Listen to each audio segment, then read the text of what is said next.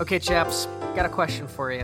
What's the worst job you've ever had? My first job, had to do it in college. I worked at a Pathmark. I started out in the butcher shop, then I went into the deli, and it was really hard, annoying work for pennies on the just a pittance, just no money at all, being abused by just absolute assholes all day long. It was just torture. And the second I was able to get a job that wasn't that paid me better, I was gone. I didn't even give them 2 weeks. I just said I quit. Bye. And yeah, I wouldn't wish that job on my worst enemies. I had this idea.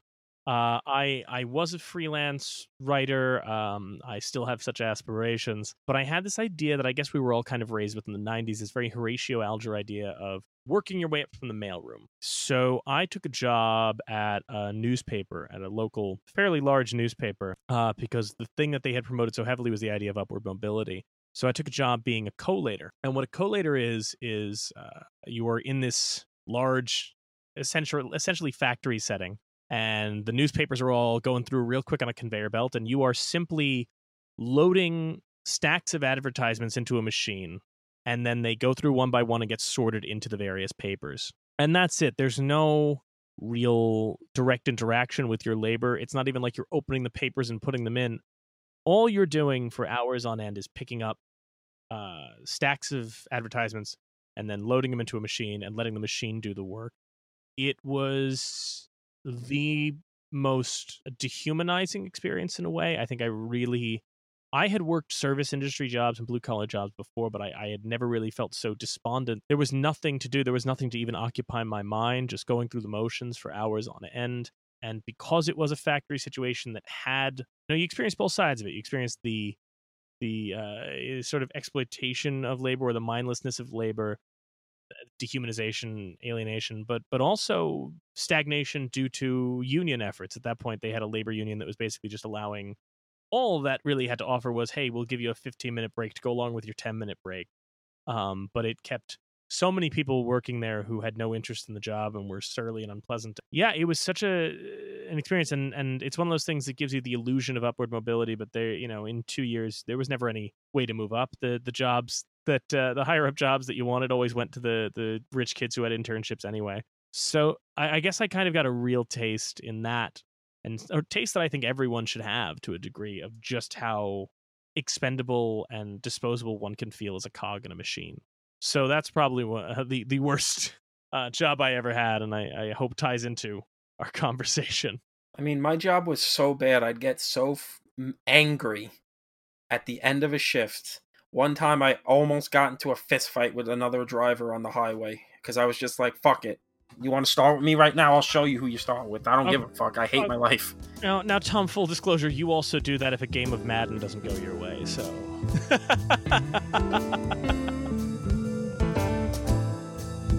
All caught up in the daily grind? Join us for 1936's Modern Times here on You're Missing Out with special guest Riley Soloner.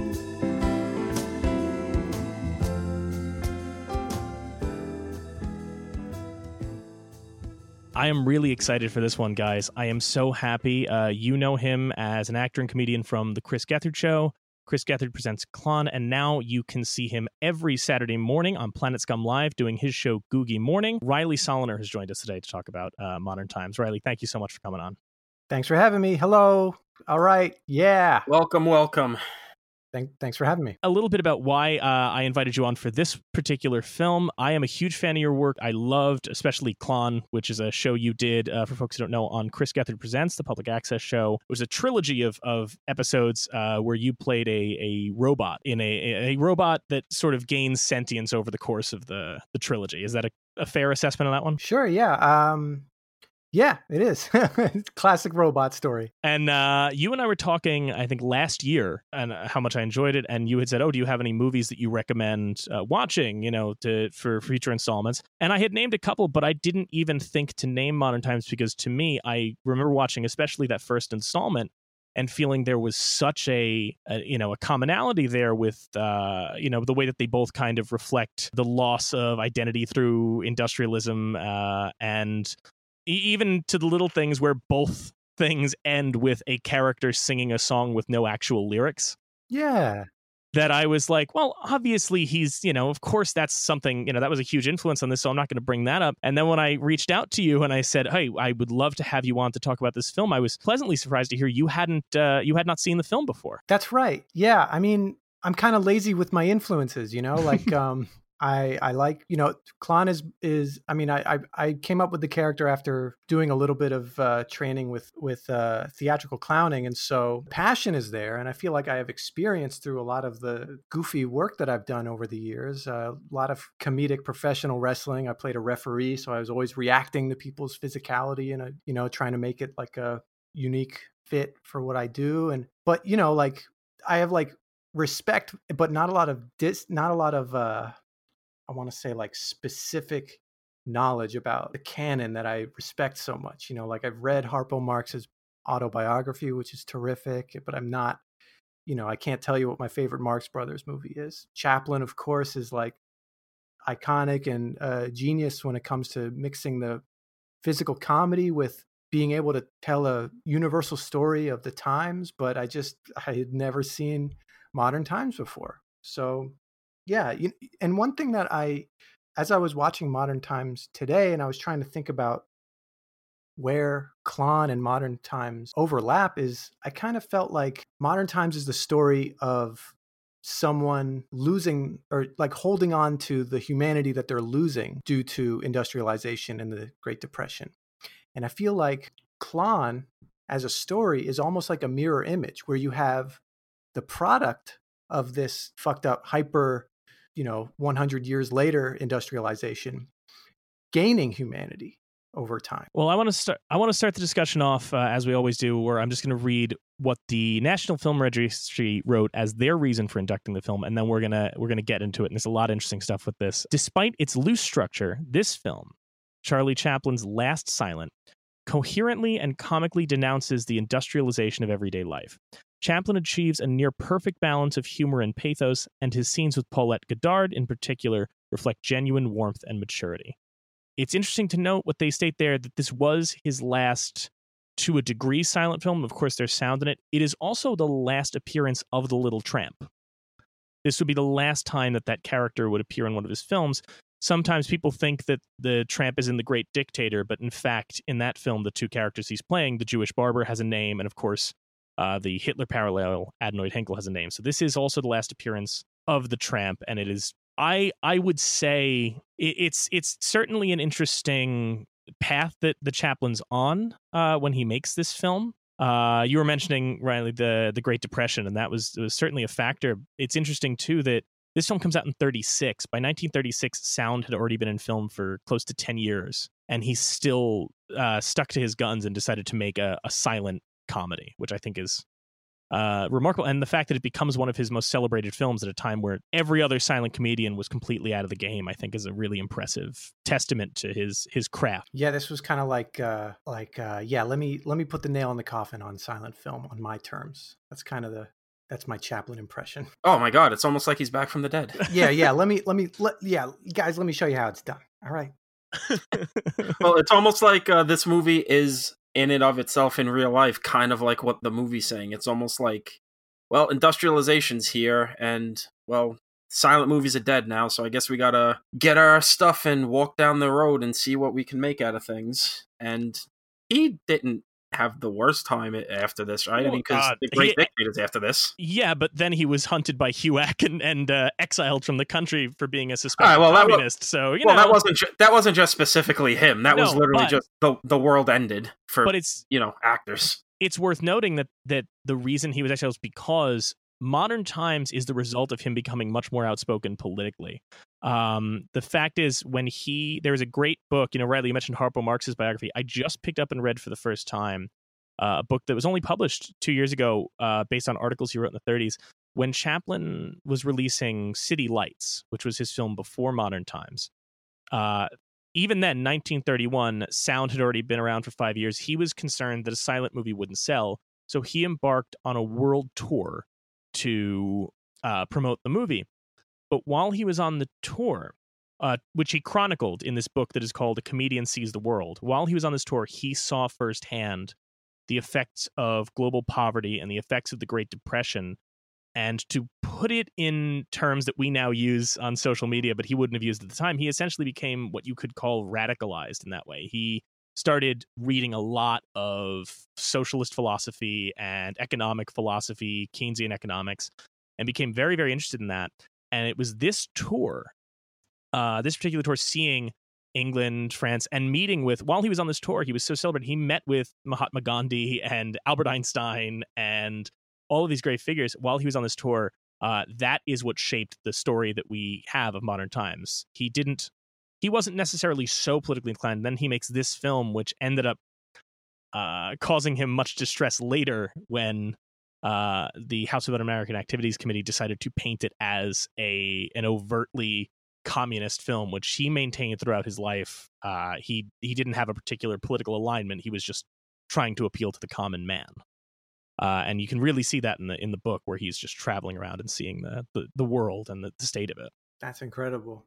That's so cool. Well, and I promise I will stop going on this Criterion essay in a moment. That's incredible. That's so cool. One of the things, you could watch Modern Times and just watch it from, an ahistorical perspective. There's also some interesting things where to me, watching it, it cannot be an accident that the film seems to lean so heavily into, and I promise I will get less, academic in a moment, but it leans so heavily into the Marx theory of alienation, which is Karl Marx's theory of alienation, the idea of that industrialism alienates the worker from the product, from the production aspect, and also alienates them from themselves. I mean, that moment, to get into the film specifically, the invention of the feeding machine isn't just a gag to make him look funny, but it's this idea of that the company, this industry, is so desperate to rob them of their humanity that it will not even allow them to eat or use the restroom without still working. Sure. We see that a lot today. I'll take it a step further, because really close to the beginning of the film, when the little tramp is he's tightening those bolts on the assembly line, and you see him walk away from the assembly line, and he still has the tick, and he's still moving his arms like he's tightening the bolts. And it's just a very quick, very effective, very simple illustration that this work beats you down and controls you to such a degree that you can't stop when you're supposed to. And then he's trying to keep up, and people are chastising him for slowing down and arguing and everything like that. And he gets sucked inside the machine. The line that I wrote down was, he went inside the machine and came out different, because he goes through the gears, like one of the most iconic images of the movie. And then they reverse the machine, and he gets sucked right back out. And he's full clown at that point. He's tightening everything. He's tightening people's hats and, women's nipples, and just, finding bolts everywhere, And I feel like that is just another effective comical metaphor for just being caught up in that labor system, that from just being in the factory in general, and his body moving a certain way, to being fully caught up in the literal machine, and then coming out not giving a fuck about anybody's humanity and just going for it, and then having to be put into a mental hospital. Now, an interesting thing about that moment with the gears, I found this out through the Criterion Collection release of the film, is that was actually supposed to be close to the end of the film when Chaplin originally shot it. His original plan for the film was actually a much sadder version of the story, where the tramp would work at the factory, he'd go on his adventure, but then he would go back to the factory, which is, the gear sequence would have been his second time there. That would have caused him to have a nervous breakdown. And then when he was in the hospital, the Paulette Goddard character was supposed to show up, but now she had become a nun, nursing him back to health, and then sending him off on his way to walk down the road alone. But Chaplin changed his mind and decided to make it a more optimistic ending, which is why this is the first and only time that the tramp does not walk away alone at the end. He walks off with Paulette Goddard into the sunset, and the whole restaurant sequence, the whole singing thing, was a late addition to the film, which he actually lifted from an earlier film he had made called The Rink way back in 1916. But he felt that it needed a laugh at the end. It needed some optimism there. Absolutely, yeah. Closing it out with some fireworks, a musical number, and then something to some kind of, though it's like it's optimistic by the end. It's simple, but it's just to keep going, to survive, to have a companion, that kind of thing.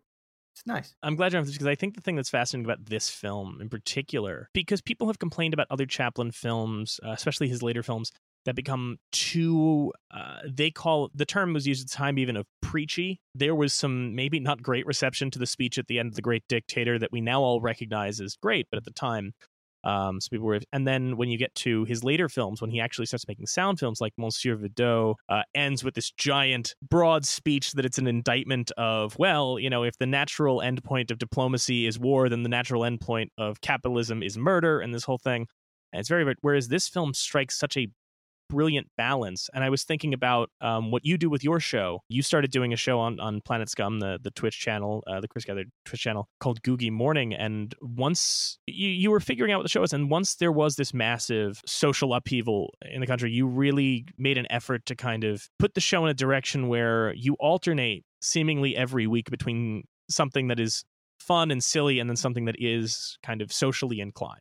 You know, one week you're doing juggling and the next week you're doing a book club on Our Prison's Obsolete or something like that. And I thought that was such an interesting parallel to the way that this film attempts to kind of cover both ground. Yeah, you know, that originally emerged because Googie Morning at first intended to be the return of Vacation Jason, the character that I did on the Chris Gethard show, and a character that brings me a lot of joy to play. It's, you know, it's brought me a lot of opportunity and crazy full circle mystical experiences have come out of just having fun playing that character. And it's also something that resonates with people. I've written a lot of jokes that I didn't think were going to work and people like it. So it's not often that, especially someone like me who, you know, I get self-conscious and neurotic about whatever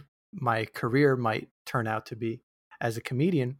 When I stumble upon something like Vacation Jason, it feels so validating and it feels so strike while the iron's hot kind of thing, or like it's just something I can return to. It's something that's like a hit, you know? And I just realized, like, you know, as much as I like doing this character, I feel like I have to put it down again. Like I'll pick it up, make some music, put it down. And it's just, especially with the rebellions and the, you know, the upheaval and everything, it just, as much as I get spiritually out of being a clown, I don't know. It just, the character of just like, everything's cool, go on vacation, just didn't strike a chord that was sitting well with me. So yeah, the show's kind of become an exercise for me in like trying to be a little bit more myself, vulnerable from time to time, while also unpacking some of the things that creatively turn me on in terms of like how I got to a point where I could do Vacation Jason or Klon. So I'll, you know, teach juggling like I used to at the summer camp I used to work at, or I'll, you know, host a music open mic for stupid songs that people just want to throw out there. And then, I don't know, just trying to think of a way to be a little bit more, I don't want to say like responsible, but I just like find a way to inspire growth in oneself, and also to kind of hold myself accountable to actively participating in my own growth. Yeah, there's kind of a book club now. I'm thinking of reducing the frequency of the book club episodes, just so everyone can catch up and won't have to go at such a fever pitch to read. But it's been nice to kind of let my mind wander after reading some thought-provoking stuff. And surprisingly, people seem to be receptive to, I call it left brain episodes and right brain episodes, and people seem to enjoy both. So that's what I'm doing right now. And that kind of ties into, you know, what I was talking about before with the kind of the journey that Chaplin was forced to take, not just from a socio-political perspective, but also from an artistic perspective. I mean, we started this out talking about how this is one of the last silent films, but it's not technically a silent film, and he didn't call it a silent film. It was a dialogueless film. but sound is in fact very important to this and deliberate. He wrote the film. He wrote a full script with dialogue for this film. And after shooting about a scene or two, he chucked it out. But he did have mics on set for this, and the choice of, the use of sound is not just an add-on. He was very deliberate about the score, and there are audio gags in this film. I mean, this is, I'm not going to pretend to be a historian. I could be completely wrong, but this has got to be one of the first flatulence jokes in cinema. The bit with him and the woman with the tea and the stomach gurgling.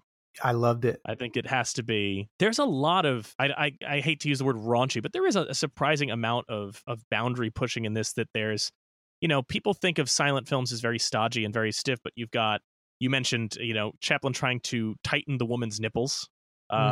You've got a gas joke, and you've also got a prolonged cocaine joke in this film. Yeah, a really long cocaine joke. Yeah.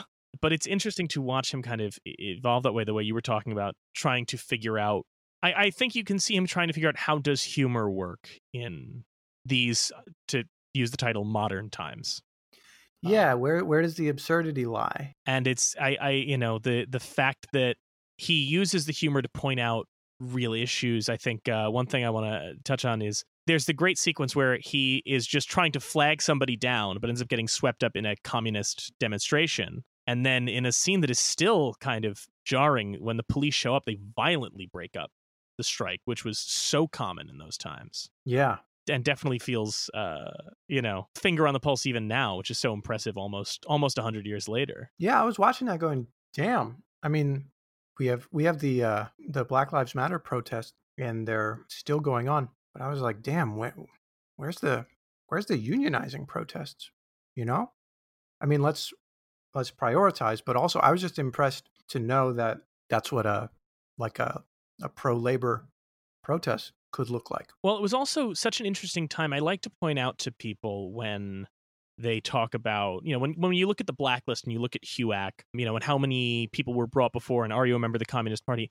It was a very different thing in the 1920s and the 1930s, not just to be intrigued by things like socialism. And this is not going to get into contemporary politics, but at the time it was a very different thing, a different attitude. I mean, obviously it was more accessible insofar as, not to be crass, but you do always feel like any kind of post-Trotsky Stalinist writing has this tone of, no, but I promise this time it'll work. Whereas there was a lot more optimism in the 20s and 30s, not to mention, as Chaplin himself pointed out when the US government was trying to call him in to name names, he said, look, yes, I was out making these pro-Russia speeches, but I was only doing it because the US government said, go out and make these pro-Russia speeches so that we can open a second Eastern Front in the war. Wow. Like they were, the Soviet Union were our allies in the 40s. And this is kind of, it was interesting, I suppose, in a way, to look at the way that Chaplin viewed it, which is he often stated he was a citizen of the world, and he was just open to other viewpoints. I will get off the track of his European adventure, but I do love the fact that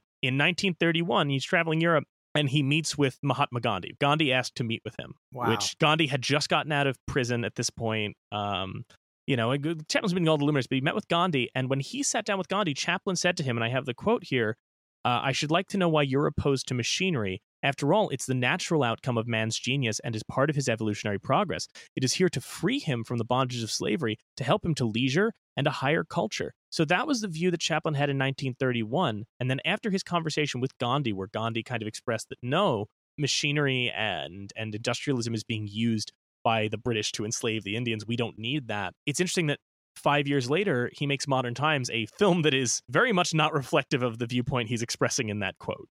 It's very much the opposite. That's cool.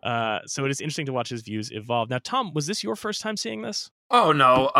I saw this in college, but, it's one of those things where so much time had passed that I honestly forgot it was feature length. I thought it was one of his shorts because all I could remember was the stuff in the factory, the iconic scene of him going into the gears and everything. So it was pretty much like watching it anew for the first time. It is wild how much of what he was going for in his dissection of modern living with factories and where work has to define who you are. It's still issues today. If anything, it felt like it kind of dipped a bit, and now it's back full force where Amazon factories are making people work so hard they have to pee in bags at their stations. But when this pandemic started, and before the Black Lives Matters protest started, Amazon workers were trying to unionize, and they started just breaking they were breaking it up.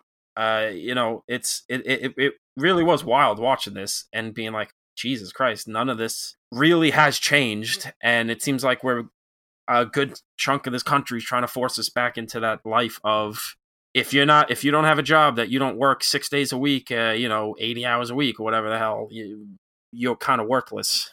And I also just something that really took me by surprise was how he gets into almost like how it's a thing that poor people will actually prefer to just go to jail instead of having to deal with living in the world where they can't get by. It's like, I got a place to sleep, I got food, it's fine. Kind of took me by surprise. The idea of food and the idea of hunger is so prevalent in this film. I mean, obviously there's the whole portion of the film where he is working at the store. One of which I thought was a fun little in-joke is that when he and the woman go into the department store, which is Paula Goddard, who was his wife at the time. When they run to the department store, she runs over to all the toys. The first toy she picks up is a Mickey Mouse doll, which is Chaplin making an inside joke about the fact that, in the 20s, his rivals on screen, and the 10s and 20s, his rivals on screen are Buster Keaton and Fatty Arbuckle and all that. And by the 30s, so many of those silent comedians got out. His biggest comedic rival was this cartoon mouse. And of course, you have the great roller skating sequence where it looks like he's going to fall off the ledge, which is itself a camera trick. I don't know if you guys noticed that, but he did a glass painting that's gone around on Twitter a lot, to show the edge. But I think what's most interesting in that sequence is that when he originally wrote the scene, the guys who were robbing the store, you actually saw them taking things of silver, but then he recognized later that would make them criminals in the audience's eyes, and he wanted to show the audience that if somebody is resorting to theft, it doesn't necessarily mean that they are a criminal. So he has them instead just say, we're only hungry. And Chaplin, who grew up poor, understands that hunger is crucial, is a crucial motivating factor. Chaplin's a very warm-hearted guy. He puts the tramp through a lot of abuse, but at the end of the day, there's a sense of warmth and understanding to Chaplin's filmmaking that, I think is very refreshing these days, Especially we got so many complaints that you can't be funny anymore unless you're like making fun of minorities or gays or whatever. It's just like, no, you could be funny. His stuff's been funny for like 80 years, 100 years at this point, and he ain't punching down. If anything, all of his work is punching up. I mean, The few stuff I've seen of his, I haven't completed his filmography, but he's very much like, for people on the bottom rung of society, the cops are bad. I mean, he's ACAB, it's because in this, and then, like I saw The Kid like a month ago, and, it's very much like, oh, the cops are here. This is not good for me because they're going to make my life worse. They don't understand because they're a part of the system. I want to get on another topic, which is Riley, because you're also, in addition to being a comedian, a very physical comedian and a clown, as you say, you're also a musician. You play music, you like creating music, and Chaplin was very heavily involved in the score of this film. So I wanted to know from your perspective what you thought of the way that he composed a score for this film. I was surprised. I didn't know that. I learned just in the opening credits that Chaplin composed his own scores. And I made a short maybe a month ago, and part of it has like a kind of a cliche silent movie moment, and I just went and found some royalty-free silent movie music, and it's just that old, piano sound, like from like a, kind of evokes like twirling mustache, tire to the railroad tracks kind of sound. And I was surprised and delighted to know that like this was a full-on, almost orchestral composition, and it had variety and it had themes. It had there was the song at the end. It was intricate, and it was engaging. It wasn't just something that filled space. And most interestingly, this score features the song that would become most associated with Chaplin, because this is where he wrote the music that would become the song "Smile." You can hear it throughout the score. That's na na na na na na na na na. Mm-hmm. And about 20 years later, Chaplin is at this point practically chased out of the country by the McCarthyites. And some lyricists came along, wrote the lyrics to Smile. Jimmy Durante covers it, it becomes a hit. Nat King Cole covers it, it becomes a hit. Michael Jackson covers it. And then, sure enough, last year it shows up in Joker. It's this weird secondary legacy that Chaplin has musically. Isn't this the movie they're watching at the museum at Yes. the Joker? Yeah, I knew it was a Chaplin thing. I forgot if it was Modern Times. Yeah, Modern Times is the film that is used, because I think it's also trying to invoke this idea. What The Little Tramp was so popular for is that he was this archetype that I don't know if we have culturally anymore, which was this idea that he was a Job-like character. He was a poor person who always got knocked down. He got back up again, but you knew that, the movie was always going to leave him in the same spot he was. That even if he inherits millions, he'll lose it by the end of the picture. Whether it's City Lights or Gold Rush, you kind of always leave the little tramp walking off into the sunset, and people showed up for that. And I think that there was, I don't know how to describe it, because you could, it could be argued that there was a real empathy for the underprivileged that the tramp represents, but it also seems like a lot of the people who went to see it were equally underprivileged to a degree and going, yeah, that's how life is. I do want to also make an observation that Paulette Goddard, one of my favorite moments in the film that doesn't necessarily land anymore because we don't have that reference base, is the first time we're introduced to Paulette Goddard, who's called the gamine in this film. She's stealing food and giving it to kids in a very Robin Hood way, but he gives her a knife in her mouth that she's posed just like the Black Pirate, the Douglas Fairbanks character. And he's kind of trying to draw a line between, well, if you're going to cheer on the pirates who are stealing things just to steal things, you have to cheer on the people who are stealing things to feed people, which I think is interesting. That's cool. I didn't catch that. Seems like a lot of decisions were made.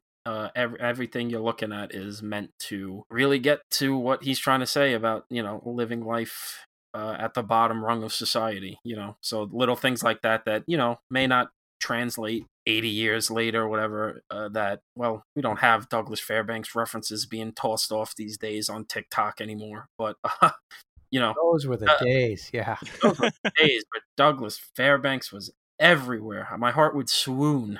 But yeah, I mean, it just goes to show that as on a macro level, things work today. But then you dig deeper and you go, oh, even on the micro, things we're not really able to really notice unless we dive deep into it, is informing what we're watching. So even subconsciously, like, that's a smart decision. I don't know why, but that's good. And I think it's interesting, and Riley, if you could speak to this a little bit, that, I mean, you are a comedian who, in your 3 Clown specials you did not give the character any real words to say until the 3rd installment, and you're a very physical performer yourself. And then Tom mentioned TikTok jokingly, but you're seeing this rise of young comedians who are either doing lip sync videos like Sarah Cooper or Maria Ducotis, and so many young people who are doing these short form, if not silent, ostensibly dialogueless pieces. So from somebody who is a comedian and somebody who is as you put it, a clown, how do you see that? Do you see that shift back toward a more physical kind of humor? Well, it's attention grabbing, especially when you're scrolling fast. It's like changing channels on a TV, but you could do it 200 times a minute, if you really wanted to, and you're just scrolling, and every video is muted. So you really got to do something dynamic and visually captivating to even get someone to stop and, unmute and pay attention long enough. So yeah, it's just such a primal form of performance and expression that it makes sense to me that, like, the channels that we are now afforded to express ourselves on the internet have been so pared down that what we kind of have to act like parents of newborns to kind of catch your eye, jingle some keys or make a big face or show a boob or something, to like get this baby's attention. And the baby is, every mindless scroller. That's one aspect of it. And then the other aspect, I think, is that there's, whether it's like slapstick or dance or a combination of the two, or, just something a little bit more slice of life, or if you're just, happen to be odd looking or attractive in some way. I don't know. There's like empathy in the visual. You either see yourself in what you're seeing, or you see yourself interacting with what you're seeing. That's the great trick and the great secret to a lot of the physical performance that I quote unquote trained in, whether it's something as simple as like doing object work, miming in an improv scene, opening a cabinet or pouring a glass of water. It's just, you want to make it realistic because people have seen that, and it puts you at ease to see something mimed accurately. It really helps you get immersed in the scene. Or whether it's something like a parody of professional wrestling, all the little conventions of a professional wrestling match help tell the story and just get the audience not to think about the fact that these are goofballs wearing Halloween costumes, doing fake punches and kicks, but like there's a story being told. Or the theatrical clowning training that is so emphatic on making direct eye contact with the audience and reacting so genuinely and attentively to a laugh or a movement or just a noise that an audience member is making. And it's all, it's all about eliminating entirely that fourth wall. Same with the comedy pro wrestling thing, where you are presenting so largely, so conspicuously to your audience that it's kind of about bringing them in. So when I see like, the rise of, I guess it's another rise, but like, the same way Vine and TikTok kind of have these dance crazes, or these physical comedians, or like pranks.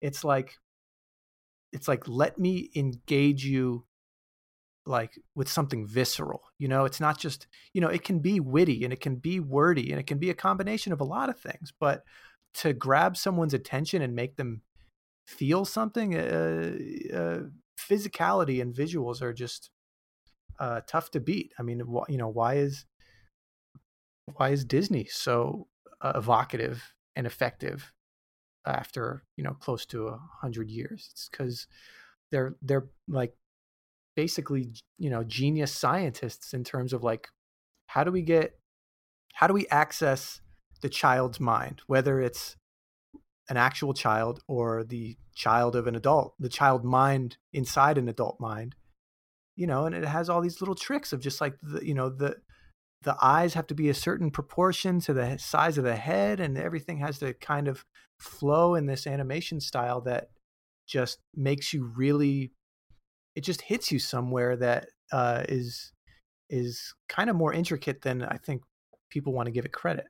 I think that's interesting, and I wanna read one of Chaplin's quotes from A Comedian Sees the World and get your response to it, because what's fascinating about particularly that collection is Chaplin was a talented writer and essayist in a way. I mean, he notes in here that he's sitting down with Lady Astor and the German members of the Reichstag 2 years before Hitler becomes chancellor, and he's making these passionate arguments in favor of eliminating the gold standard and providing a living wage for people in England. So he's very verbose in that way, and yet when they asked him about speaking in film, which you would think he would want to do when he's making these impassioned pleas, the quote he gave was, "For years, I have specialized in one type of comedy, strictly pantomime. I have measured it, gauged it, studied. I have been able to establish exact principles to govern its reaction on audiences. It has a certain pace and tempo. Dialogue, to my way of thinking, always slows action because action must wait on words." So I wanted to know from somebody who went from a character that, when you were doing, say, Vacation Jason on Chris Gethard's show, that was a lot of improvised dialogue, a lot of speaking, to a wordless character. I wanted to know what you thought of that idea of action must wait on words. I wanted to do something that felt different with Klon.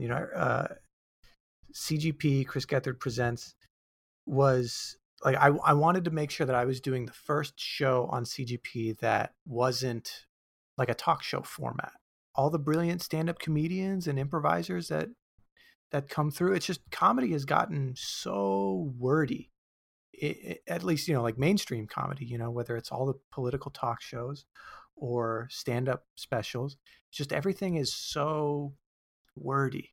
Even the wordiness of Vacation Jason, which I have a lot of fun with, puns and just little plays on words, and the tropes of like surfer dude stuff is so fun. But like I always prided myself on like the character works, I think mostly because you look at this guy and it's like, okay, you get it. I don't really like, you hear the name, you see the colors I'm wearing, you see the goop on my nose, and it's like, you understand right away. And so I think in an effort to just kind of tip the scales in my favor, it helps to work visually. I think visually often when I think of something that makes me laugh, it's usually like an image in my mind rather than like a funny written out turn of phrase or a concept. And I just think when I have the opportunity to do a public access television show, and I already have these kind of reservations about how smart or dumb I am, and the ideas I want to get across, let's blow this out visually. Let's blow this out conceptually. I wasn't then, and I'm not now, like in like the headspace where I feel primed to deliver like a confessional or some kind of like riff on the state of the world or like who I am as a performer. But like, I feel like if I could get visual and a little bit physical and stupid with it, for lack of a better word, like I feel like that was just a more pure representation of what I like to do. I think it's interesting that if you look at particularly what you're doing with Klon, you were satirizing particular industrialists, whether it was with the Brian Fungalhead character was kind of, at least felt very similar to what a lot of those tech moguls you had, and you brought in a character, at least in the first two installments, who was almost a Susie Orman business TV type. Whereas when you look at Modern Times, what Chaplin was doing there, in perhaps a throw to what his next film would be and how direct its satire would be, the factory head, who we see not just in his office but projected on the screens in a proto 1984 way, because that was obviously not a thing yet, that image of the giant face on the screen, but he brings us that, is modeled after Henry Ford, because in the 20s Chaplin actually got to tour one of Henry Ford's factories, and while he was impressed by the technical marvels of it, especially after his tour for City Lights, he recognized just how dehumanizing it was. And I think a great example of that in this film is when, in the Return to the Factory, when his coworker is trapped in the gears and Chaplin is feeding his coworker, his trapped coworker, and we watch as he uses a chicken as a coffee funnel, and he's asking in a way for empathy from the audience. He's asking the audience to actually favor his, albeit goofy, ingenuity over the kind of regularity and rigidness of machinery. And I was thinking about how that reflects even what you did in Klon, in a way that those three shorts are rooted in empathy in a lot of ways. It is asking the audience, especially when the character is alone on the stage, asking the audience to connect to this character and find empathy in this character, who we have been told repeatedly is a machine, and who we are asked to, who we are told to ask to perform tasks. And yet, when it comes to that character alone, you're armed with only the ability to smile and wave, and you're asking the audience to connect with that character. Well, yeah, there's a couple things there. The chicken as the funnel in Modern Times, that's just like pure clown innovation.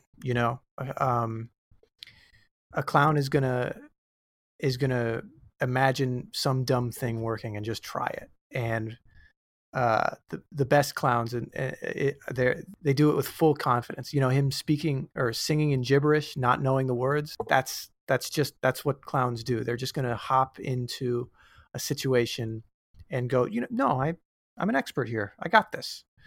And we got to practice like an improvised version of that in Klon, where like just callers would call up and say, hey, can he do a headstand? And no, I can't do a headstand, but can Klon do a headstand? Let's find out. The innovation thing where I was, there was a great touring clown show. I saw it on Broadway at the beginning of the year.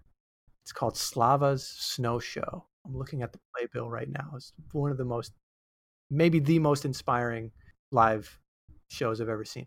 But look up. There's like a documentary that National Geographic did. It's about a 30-minute documentary on YouTube about Slava, Slava.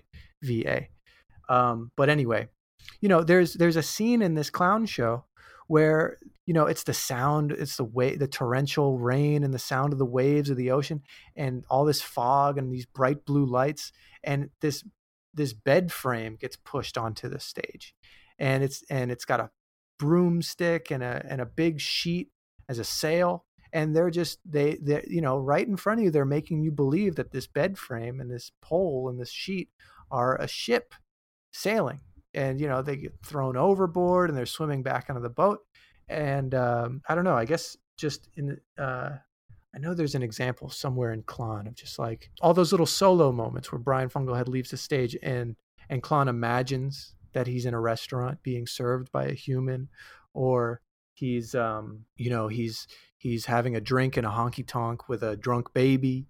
It's just it's just, we all know this is a mostly bare stage here, and this is just a public access studio, but we're going to just through confidence, goofy innovation and imagination, just kind of, and empathy, make you believe something for a minute. And that's also, you mentioned that being able to make something out of very little, that's a real testament to Chaplin and what kind of, I think, separates him from some of the other silent acts of the time. And I don't mean to sound negative on them, but, Buster Keaton was known as a stone face. And Harold Lloyd, when we think of Harold Lloyd, he's hanging from the clock. And Chaplin could do so much with so little, even though he builds this grandiose forced perspective factory that feels like it fell right out of Fritz Lang's Metropolis. Some of the best known Chaplin gags are just him doing little physical. Exactly. The potatoes on the forks and the gold rush. Even watching him do the roller skating gag in the in the department store. Yes, you have the joke of the ledge there, but that's forced perspective. It's mostly just watching this silly physicality. You mentioned the song. I mean, he's mostly just standing still and doing arm motions, but that bit lands, and he doesn't need any kind of set for that. He doesn't need anything. He's just doing a bit, doing little backslides with his foot, doing a song that I couldn't help. And I don't know how you feel about this, Tom, but to me, all I could think of with that song is Nino Rota's score for the end of Fellini's 8.5. Now, Fellini was a huge clown fan and a big physical comedy fan, so I cannot imagine that that's a coincidence, that end song that plays in 8.5 when all of Guido's friends and ex-lovers are coming by and dancing, it felt so similar. Those Italians back in the day when Fellini and them were making movies, they came up watching this stuff, so I'd have to say 100% he was definitely thinking of this movie when he was doing that. This is one of those ones, when we do this show, and I'll say this, Riley, because we've done a couple of these episodes now, we're always trying to figure out and get to the heart of help people understand why these films still matter. And sometimes, you look at a film and you really have to make a case for, like, oh, well, but if you look at this, you can see how it influences. But with this, I think you see the influence of not just Chaplin, but this film in particular so much in so many ways that, I mean, it's so, I wrote my notes that this movie is the bridge between Fritz Lang's Metropolis and then later Jacques Tati's entire filmography, but particularly Playtime. And you also see it, I mean, Jean-Paul Sartre and Simone de Beauvoir named their publication, I'm going to mispronounce it, but Le Temps Moderne, after Modern Times. Like it had an influence not just in comedy circles, but in what we call social justice circles now. I think this is one of those ones where you clearly see, and I'm not sure if you can think of any examples yourself, but there's so many influences, even if they come around and be something where I think that one of your films or one of your works is influenced by it, and it's not necessarily directly, but there is certainly a similar DNA. Well, yeah, it's just, again, like I'm woefully ignorant, almost willfully ignorant, because I get self-conscious about, like specific influential works, especially like when I'm in the middle of like trying to craft my thing. Even not having the specific beats of the scenes to draw from, even just knowing that I can combine very basic clowning technique with some kind of social commentary about how absurd the working world is, how absurd the industrial world is, like the advertising world, all of that. I just know that I just almost instinctually knew that was possible. And I knew that I was putting my spin on it, but not innovating. I just knew that, I mean, like if I could, I'll go out on a limb and say Klon very, in a small way, is kind of in that traditional lineage of just like physical performance illustrating the absurdity in modern times. How about that? Now, real quick, because I know you got to go. Do you have any other observations you want to make before we wrap up? I just think don't underestimate clowns. You know, like it's such a potent symbol. You know, it's so ubiquitous that people will go like, clowns, right? It's okay. Like that's everyone's. That's the passerby's instinct is to dismiss the clown or to ridicule the clown. That's that's what it's there for. But there's a lot of layers to it. There's a lot of intricacies to it, and it's the clown that'll catch you off guard and make you pay closer attention to life. Like I think cool comedians and people who cross their arms will just out of instinct want to refuse the opportunity to be entertained by a clown. But I don't know, it's just such, you give it a chance and you end up seeing and hearing something pretty powerful. Whether it's Chaplin, everyone knows what the hat and the cane and the mustache look like, and it's easy to go like, well, how is that the most influential guy in cinema? But you just watch it and you just see the roots sprouting out from everywhere. Groucho glasses, everyone puts on Groucho glasses and it's hack, or honks a horn and it's hack. But it's like there's a reason why it works, and it's because it's funny, and it's because it grabs your attention, and it's also because they were intelligent about it. They were masters of a craft. They were very disciplined about it. Pee Wee Herman, I don't know. I'm jumping around now. Jim Carrey, they it's easy to be a class clown, I guess, and just be goofy. But like when you really inspect the artistry behind these guys, like it goes deep. I don't know. I'm a fan, trying to be a student when I can afford it, and when there isn't a pandemic keeping me inside. But it unlocks something pretty special and unique in my heart to be a little sappy about it. And I'm so grateful that I was given an opportunity to do that on a platform where like I now have these YouTube specials that I can just save and send to people, and just I feel like I have proof that type of stuff works if you put the work in. And I don't know, I would love to get the chance to do that kind of stuff again, because it's a different kind of feeling from just trying to be witty and clever. And there is wit and cleverness in there, but like the extra sauce of trying to be innovative, trying to be empathetic, I feel like is necessary and is lacking in a lot of what I see. Shortly, roughly, maybe a week after we decided we were doing this show, I knew you were the person I wanted to come on for this film in particular, and I'm so glad that you agreed to come on, and I'm so glad that we got you to see this film, which is such a staple. Thank you. Yeah, I'm excited to get to work. A great dictator. Let's go. Thank you so much for joining us, Riley. I really appreciate it, and I'm so glad to have you on. Folks can check out Googie Morning every Saturday morning at 11 on Planet Scum Live. And do you have any socials you want to plug? Anything else you want to? Yeah, follow me on Twitter and Instagram at Riley Soloner. And yeah, that's pretty much it. Just I don't know. I don't post that often. It's fine. Maybe I'll do a TikTok now. Oh, thank you so much. Thank you, Riley.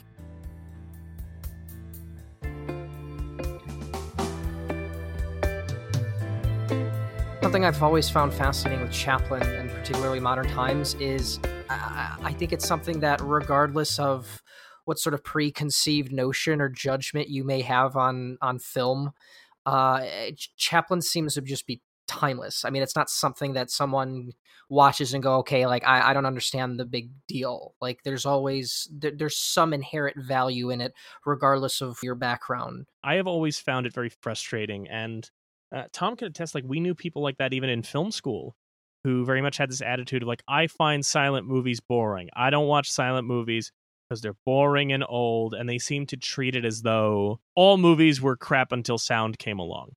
And I think that you're right. There is something timeless about Chaplin, and particularly with this film, it's about how he understands. He can use sound. We watch him use sound a lot, whether it's the corn rotating or the flatulence, but he's not using it as a crutch. You know, he's using it as a way to accentuate the comedy that he already knows. And I think that to invoke our title, people who have that kind of attitude toward silent films genuinely are missing out when it comes to particularly the silence of Keaton or Chaplin or some of those. Yeah, I mean, I think this is some of the easiest cinema you could watch. There's not much. There's no barrier that you have to really know. Like, you don't have to know everything about life in the 30s or the 20s or whichever Chaplin movie you're watching. You could kind of just have a broad sense of understanding of where this is coming from, and then just watch these masterfully crafted set pieces of physical comedy. I mean, it's stuff that went through the Three Stooges, the Looney Tunes. I mean, it's not hard, and it really is just a sense of there's a stubborn quality to people that won't watch it, because this is easier than even a lot of movies made today, to be honest, of just, oh, Jesus Christ, this is going to take forever, where you watch Chaplin thing and you go, oh, this is like, felt like it could have been made yesterday if there's nothing to it. As much as complicated as it is, it's also, there's not much to it that's keeping me at arm's length. But I agree. There's something to it that is very, and not just timeless because, oh, it's so well made or anything, but because physical humor. And this is something that I was very happy to have Riley on, because Riley touched on that as well. You know, I mean, the idea of the clown has endured because it is something that can play to any audience, you know? And admittedly, there are certain things that a contemporary audience, maybe in the most traditional sense of how we understand a clown in the very bright colored costumes and all that, maybe some of those things don't resonate with contemporary audiences, but the physicality still lands. Physical humor still plays quite well. I mean, you see it in the descendants, like, you know, Jacques Tati, if you watch Mr. Hewlett's Holiday or Monsieur Hewlett's Holiday or Playtime, or you look at another example, of course, Mr. Bean. You know, these bits still work. And the thing is, they don't need subtitles. They don't need translating. They play. Look at what I was saying. You know, when you look at Comedian Sees the World, which is I highly recommend to anybody. Great book. Comedian Sees the World. That was edited by Lisa Steinhaven. Just want to give credit there. Comedian Sees the World. I mean, Chaplin was adored by everyone from Albert Einstein to Mahatma Gandhi. And they all watched his films and laughed, you know, and those are people you don't necessarily picture going to see what was treated as a goofy comedy at the time. As always, what film would you want to add to the registry? Okay, so I was thinking about, you know, what to add to the registry. You know, obviously, again, the parameters, it's not already there, and it's at least 10 years old. I was thinking about, there is a short film, because one of the things I love about the National Film Registry is it's not just features, it's shorts, it's cartoons, it's serials. There's a short film from 1988 called Technological Threat. It's an animated short. It was produced by Bill Croyer, and the film depicts an office full of what look like Tex Avery-esque cartoon wolves. And when a worker in that office becomes exhausted and can't complete their work, the boss, played by Bulldog, presses a button and drops them down a trapdoor, and they're replaced by a robot. And the film depicts this one wolf worker valiantly trying to stave off the encroaching technological threat and not be replaced by machines. But why I think this film is so fascinating, and what made me think of modern times, is not just the use of machinery, but the fact that the film is a meta-commentary on animation, because the wolf workers that you see in the film are all hand-drawn, but the robots were created using computer-generated 3D models. So it is a film from 1988 that is very accurately predicting the encroaching obsolescence of hand-drawn animation in the face of computer animation, which now, I mean, you don't see hand-drawn films really ever. And if you do, they're mostly foreign imports from G-Kids, and even Disney is almost entirely CGI now. So Technological Threat in 88 is already predicting that that's what's going to happen. Now, interestingly enough, Technological Threat was nominated for an Academy Award for Best Animated Short, but it lost to Pixar's landmark CGI short Tin Toy, the first fully CGI animated film from Pixar. So it kind of predicted its own loss, as well as the animation industry's loss. So I think for what it represents, particularly if you look at the things that the registry has put in, like the old mill and a computer animated hand and some of these shorts and the advances they show, I think the Technological Threat very much lines up with the ideas of modern times and very much earns its place in the registry. Since we got to stick with America, that means I can't put up any Jackie Chan flicks because, well, that's pretty obvious, and I'm sure as shit not putting up Rush Hour. Although I could be meta about it and do Shanghai Nights, which has Charlie Chaplin as a character in it. But then you're arguing that Shanghai Nights should be in the National Film Registry. I don't know. I mean, have you seen Shanghai Nights? It's a toss-up. I wanted to go a little sideways and not go for something that's about the physicality or the comedy or anything. And I wanted to go for the themes he's working with about the life on the working class, living poor, having to throw your life into work and all of that, and how dehumanizing it can be, and how money turns people against, each other and all that, and how just life for those at the bottom rung of the ladder is not easy and is kind of made to not be easy. And this is a movie I had watched recently.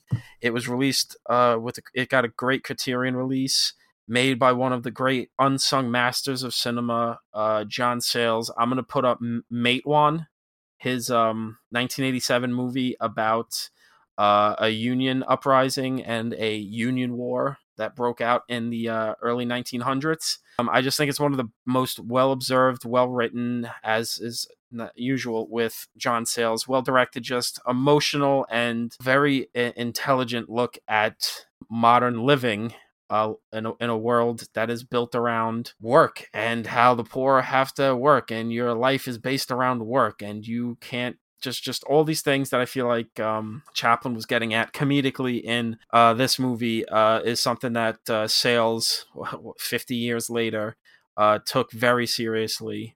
And movie that knocked me out when I saw it recently. And Matewan should be in the National Film Registry because Sayles is the man. I haven't seen it, but I'm excited to, and that I know is like an early Chris Cooper film too, right? Yeah, Cooper was one of his guys, and it's one of his early ones. Yeah, it was almost kind of a toss-up between that or another Sayles movie, 8 Men Out, which is tackling the same shit but from a different angle. And Matawan's the one that I think needs to be in over 8 Men Out. I think Matawan's pretty stunning achievement in my mind. Fantastic. And, hang on to that, because if you've got union stuff to talk about, next season we do Harlan County, USA. So we're gonna be. And we got Grapes of Wrath this season too. We're gonna be circling the labor issues for a while here on the waterfront. We're gonna be down this rabbit hole for a while. Thank you for listening, and thanks to Riley Soloner for joining us. You can watch his show, Googie Morning, every Saturday at 11 a.m. on Planet Scum Live on Twitch. Follow him on social media at Riley Soloner. You can also follow our co-hosts on social media as well. You can find Mike at NKOAS and Tom at Raging Bull 1990. While you're there, be sure to follow the show on Twitter and Instagram at YMO Podcast. If you like what you heard, don't forget to rate, review, and subscribe. It really helps a little show like ours. If you know some friends who might like the show, tell them about it. And if you know someone who might make a great guest for an upcoming film, tell us about it at yourmissingoutpodcast@gmail.com. Thanks again for listening, and we'll see you next time.